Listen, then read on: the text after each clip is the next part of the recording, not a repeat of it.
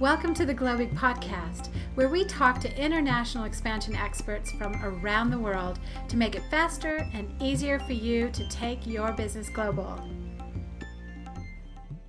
Hi everyone, I'm Anke Corbin, your host today on this Globig Podcast. So today our hot international expansion topic is the Critical Global Expansion Checklist. Now this is part 2. Today we're going to talk about commercial compliance preparation, things such as data privacy, information law, IP protection, things like that. To listen to part 1, which was focused on corporate setup, governance, and taxes, you can link to the podcast from this blog article that you'll find the podcast on. Our guest today is Linda Lim, the Director of Client Services at Global Upside. She manages all aspects of international expansion and has over 20 years experience in international finance and operations. And she started her career with KPMG Singapore and then subsequently in senior finance management roles in China, Hong Kong, UK, and the US. So Linda, welcome back to part 2 of this podcast series. It's good to be back. Yeah. So today we're going to talk about, commercial compliance, and had to really think about what are all those pieces. But I think for the most part, that definitely will include IP protection, trademarking, data privacy, and information law. So the first one I want to touch on is really IP protection. And I imagine this is a really complicated topic. It's a complicated topic in the sense that it's brought about trade wars and, all sorts of things that we see in the news pretty much every day, certainly in the business news and especially when you're thinking about certain countries where, the IP is really considered different than the way we consider it. So give us a little sense of what we're talking about here with IP protection and how might people approach this, and how do you guys approach it with your clients? Sure. So in today's kind of a global regulatory environment, I think it's particularly pretty challenging for many companies to effectively manage what we generally call the corporate compliance efforts. And of course, that includes the intellectual property, which generally we usually call IP. And usually a robust and balanced corporate compliance program serves many important purposes to meet these challenges.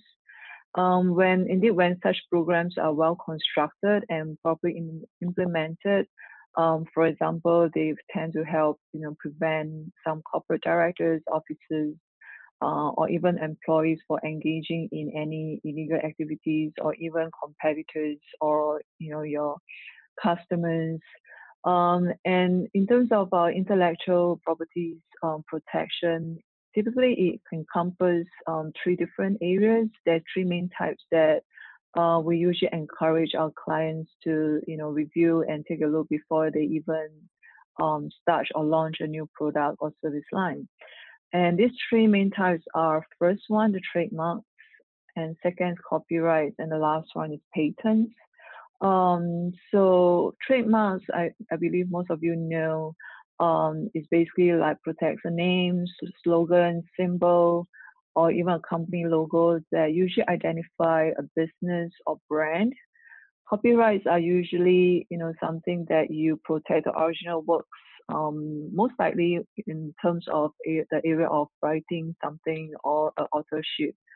And the last one, patent, is really just to protect the original inventors of the functional characteristic of either a product, mostly product lines that they will try to impose legally to protect something that they created firsthand. And of course, in order to protect this worldwide, typically many companies do not know that in each country there might already exist a trademark or copyright or patent rights already in place. Especially if you start from US and try to branch out to outside United States. A lot of times the requirements can vary, and for new businesses, especially going to a new market, it is actually important that the clients will actually take a look at all these 3 different property protection in order for them to actually go into the market at the right place at the right timing. First of all, usually we will encourage our clients to actually do a search. That can be usually done through either a professional law firm or even any other. There's also some IPs protection firms that really focus on doing that. They will do make sure that first they conduct a search, whereby they will have see if there's any existing ownership of having some trademark or copyrights or patent rights owners that already exist today. Many times it's pretty common that, especially for trademark, for a company's name, for example, a corporate wants to use a name the specific way, it might not be used or able to use in certain country because somebody already own that legal name or trademark. And of course, there's ways to obtain that, but usually it comes to a high price, especially if the owners actually know that it's a market price linked to it. So usually we encourage them to first make sure that no one already owned that right in that country. And then once they know that that is clear, and then they will actually go through all the legal means to make sure that all the IP rights are, obtained at the right timing before they actually even launch the product. Mm-hmm. One of the things I do a lot of work with accelerators, and one of the things that we try to make founders aware of is because they have quite a bit of they have a high profile when they come through some of these programs, that it's not uncommon for someone in another country where it's a first to register trademark registration process to have their names and their logos even trademarked before they even go into those countries. And so if at all possible, and if we know that they are going to be expanding into certain markets very quickly, we try to get them to consider the trademark process fairly early in their journey versus waiting till it's too late, since it sometimes can take years to actually have that trademark. Do you run into that as well? Just knowing that a lot of time, you had mentioned that a number of times the trademarks are already taken. So then what do companies usually choose to do after that? Well, it always boils down to, do they really want that trademark or not? So if the corporate parent company insists that they want it throughout worldwide as the common trademark, many times you can actually negotiate to take over the ownership in that country if someone already owned it. And if they are willing to release that, that ownership and do the transfer, it's possible that usually you can get it, with proper settlements. And actually, there are many cases that people want to do that because they want to protect the trademark names that has been built over the years, especially if a logo or a name that a lot of customers knows worldwide. Mm-hmm. So it's pretty common that a lot of corporate companies actually go ahead to actually own it by taking over ownership. Okay, so really you should know that if you don't register fast, you most likely will need to acquire or rename, yes, or do something a little bit different. But most companies don't really like having to start with a new brand in a new country, right? Correct, because starting a new brand, it takes a lot of marketing efforts to actually build a brand. Mm-hmm. And it takes time and resources. It's not like it happens instantly. So that also involves a lot of costs, a lot of time planning, a lot of resources to actually build up a brand that is going to be known in the market.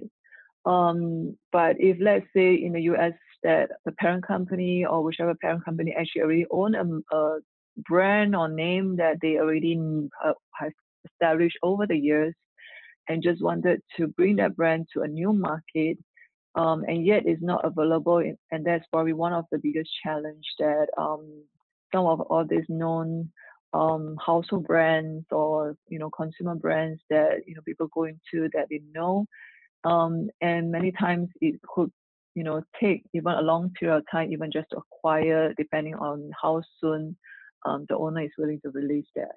Right, that makes sense. You had mentioned trademark and patents and things like that. But we see, and let me know if you guys see this as well, companies trying to protect softer IP, such as maybe customer lists or a formulation of how they do something that they didn't get any sort of patent around, but it's still considered intellectual property. So it makes it, I think, really a little tougher. But then they do try to protect it through contractual means and things like that. Is that something that you are seeing as well? I just know that there are other softer things that are just so much tougher to protect. It's indeed that as the business expands, a lot of all this information, especially pertaining to clients, is critical for a business to run in the long run. And many companies today actually starts to build up their data in terms of non-disclosure agreement or some confidential agreement or non-compete information that they actually will enforce even prior to going into a contractual agreement with especially a major client. Many times, I think non-compete agreement is pretty common, especially for making sure that you don't disclose certain information or you don't go into the similar market or going not into any competitors before, for the business reason. But in today's world, anything is possible, and especially, for the social media, the technology is very easy, to get to reach out to somebody. I mean, we used to always say that you can always get agreement, but typically a lot of times, is no longer enforceable in certain countries. You will see, like in Brazil right now, the government is imposing a lot on their system just to, impose some laws to actually enforce, against the corruption. Many of the companies find it hard today to actually do business in Brazil because of that reason. Or even for like a new company wants to go and build up a new brand in Brazil is not easy, because just setting up a company there it takes time. It's even worse if you want to open a bank account, and all this is actually built up and it's making it harder to actually do business worldwide. So many times I will encourage, in order for a good company to actually run worldwide businesses or internationally,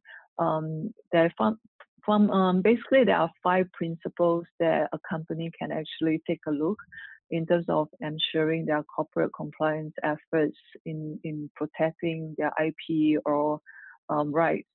And one of the elements actually includes leadership, risk assessment, in placing like standards and controls, training and communications to employees, to parties like their clients or even vendors, and just making all this known to everyone. And when we talk about leadership, a lot of times actually is how the company is being run in each company. The management actually takes an important role in making sure that all this compliance program is actually built on very solid foundation of ethics and integrity. Because once it comes from the top, then it boils down, to each level of the corporate office that, they have to make sure they do the right way. And many times the company's compliance officer should be the ears of the individual that is ultimately responsible for all this corporate conduct. Right. You had mentioned something earlier about corruption, and I've seen certainly a lot of conversation around it, and even some regulations that are changing in a number of different countries to make it easier to do business, and that's related to corruption and anti-bribery and things along those lines. What are you seeing? What countries are going through some of those processes, and what are the risks if you try to play that game? I always believe that if you're the foreign company, you should always stay above board and always follow the regulations, because you're going to be the first one that is going to be held up as an example. So, that's always my statement. Just do not ever go down that path. But I do see some countries now trying to pave that way so that it's just a little bit more of a fair playground, right? A little more, it's just easier to not have to do with bribery and that sort of thing. So what are you seeing in that, Mark, in that aspect?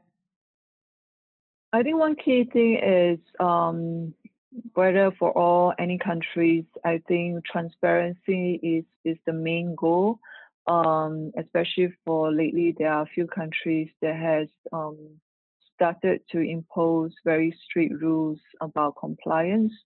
Very common ones are Brazil and Mexico right now. Like all businesses have to use a local system to record every single transaction, be it outgoing or incoming transactions like paying a vendor or billing a client. All this has to go through their local systems whereby each single transaction has, a transaction reference number. They are just trying to make sure that all the transactions are accounted for. There is no bribery, there's no corruption. Basically, they just want to make sure that everyone follows the rules. That if anyone doesn't comply, it's actually huge penalties. If you ever get audited and it's not, maintaining a local set of books, basically your business cannot survive because they just put a stop to it. It's not just even paying a huge penalty. It's basically you will lose the license to run the business there. Right. And this is very serious for for companies that invest so much into going that market.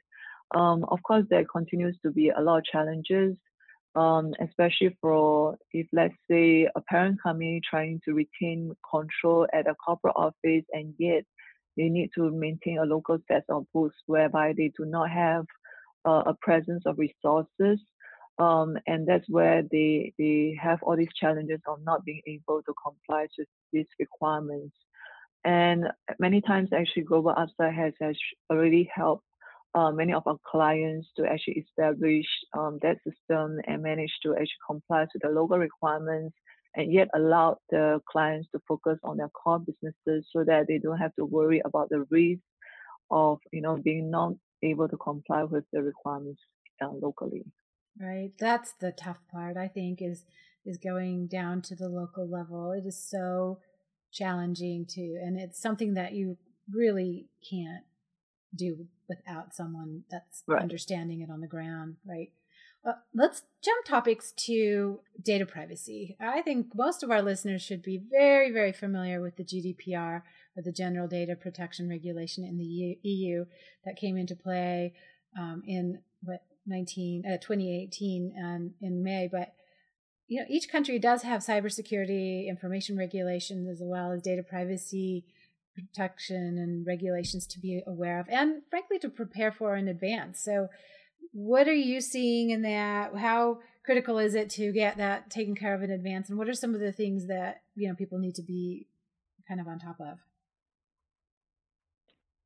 All right, GDPR, I think it's a very known concept, especially in the European Union, whereby it does affect, how the businesses collect, stores, and manages the personal data, user data, especially for the citizens of the EU member states. And many times, if you are not in the EU, basically you do not even know the concept because this is very much first started there, and it has actually influenced a lot of international businesses because there's so much companies that actually deals with the EU states clients, and many times it actually didn't know that whether they are compliant or not. We have like clients that for example wants us to for example implement a payroll in Russia, and Russia has very strict GDPR requirements that they do not even allow you to even share any information via email or internet means or any virtual communication. Everything has to be paper, documented, and must be stored physically locally. And this can be challenging, especially for us in this generation. Basically, a lot of things are done virtually over the internet, right? Mm-hmm. And this can be, very stressful for a business that try to run a business outside Russia, and yet we want to go. They do is it's basically GDPR. You actually has to get a consent of the user or the owner of the personal data to make sure that they consent to release such information to be used by third parties, so that they are aware or fully aware who has the you know managed to get hold of their data, and they are fully aware. So it's also part of the transparency that they're trying to build on, and yet trying to protect the owners of such data.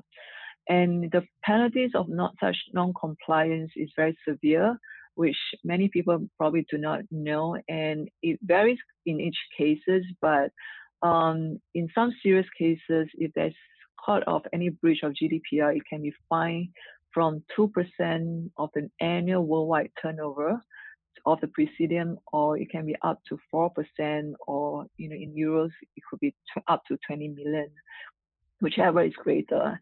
And this actually applies to both the data controllers and data processors, meaning even cloud organizations are not exempt from the enforcement. Mm-hmm. So if you're not only the companies are being held responsible, the people who help to manage their storage data are also liable for it.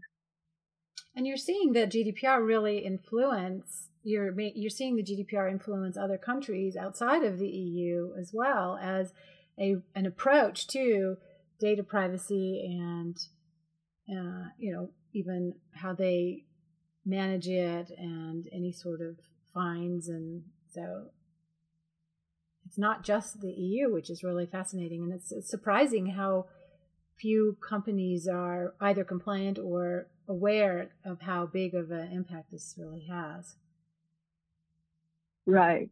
And it become a very common topic, or actually more and more people are talking about it because they realize that it can lead to very severe consequences if, let's say, they do not comply with the GDPR requirements. And there's main areas that we always encourage our clients to, need to take a review about all these data privacy, especially one, they need to disclose if there's any breach of personal data, they need to do it fast. Two, they also must allow them that they do have the consent, which means a written consent by the owner that they do have the right to access to some personal data. We also need to also allow the right to be forgotten, or what we call the data eraser, means that you actually get the consent from the owner that you have the right to remove the data. That also includes providing the data portability. That means you can actually move data from one storage to another storage if in the event that you change, your cloud provider or your data storage provider. You need to actually make sure that you have the release form that you're able to transfer the data.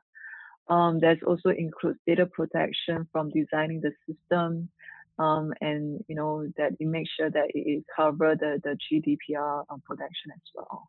What are you seeing in other countries? So GDPR is very much of an EU concept, but are you seeing the same sorts of things in South America yet? Are you seeing these in Asian countries? And what's kind of the trend?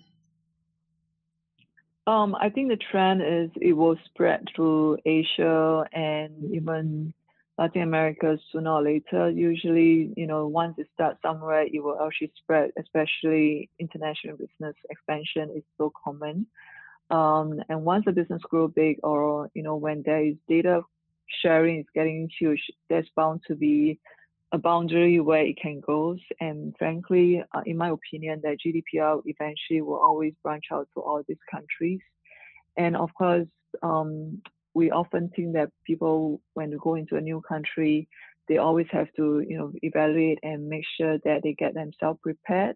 So there are some of the things that is important to actually, think through before even they manage to enter into a country and start running business. Is whether one, is there any data privacy registration requirements?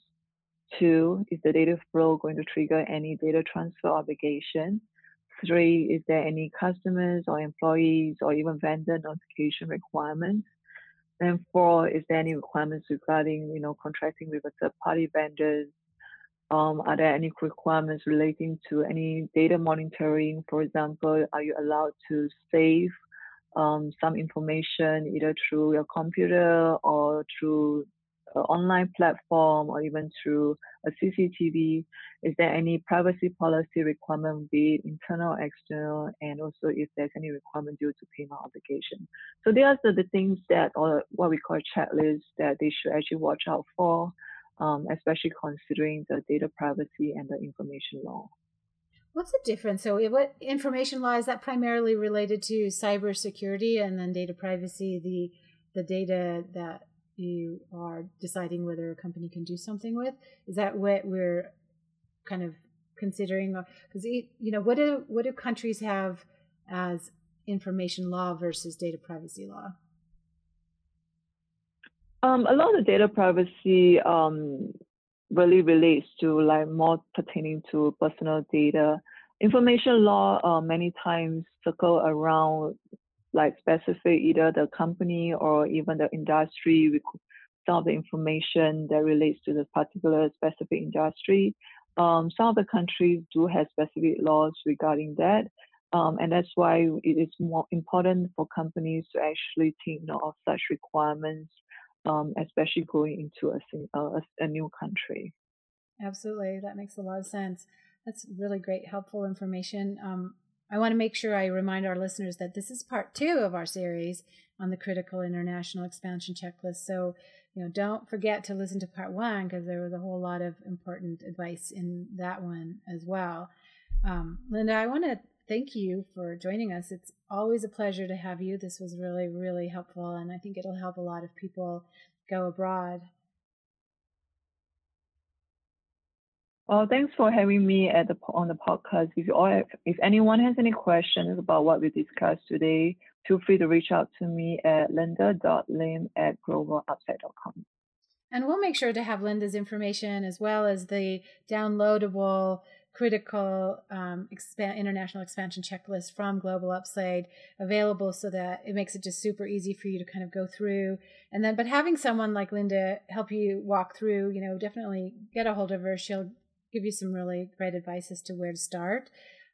Make sure you join the free Globig Resource Hub on globig.co if you're serious about doing business internationally. We can help you with connecting you to great international services such as Global Upside, as well as just helping to make your day-to-day so much more productive. So don't forget to subscribe to this podcast channel for more fantastic international expansion podcasts. Thank you for joining us, and go global and go big.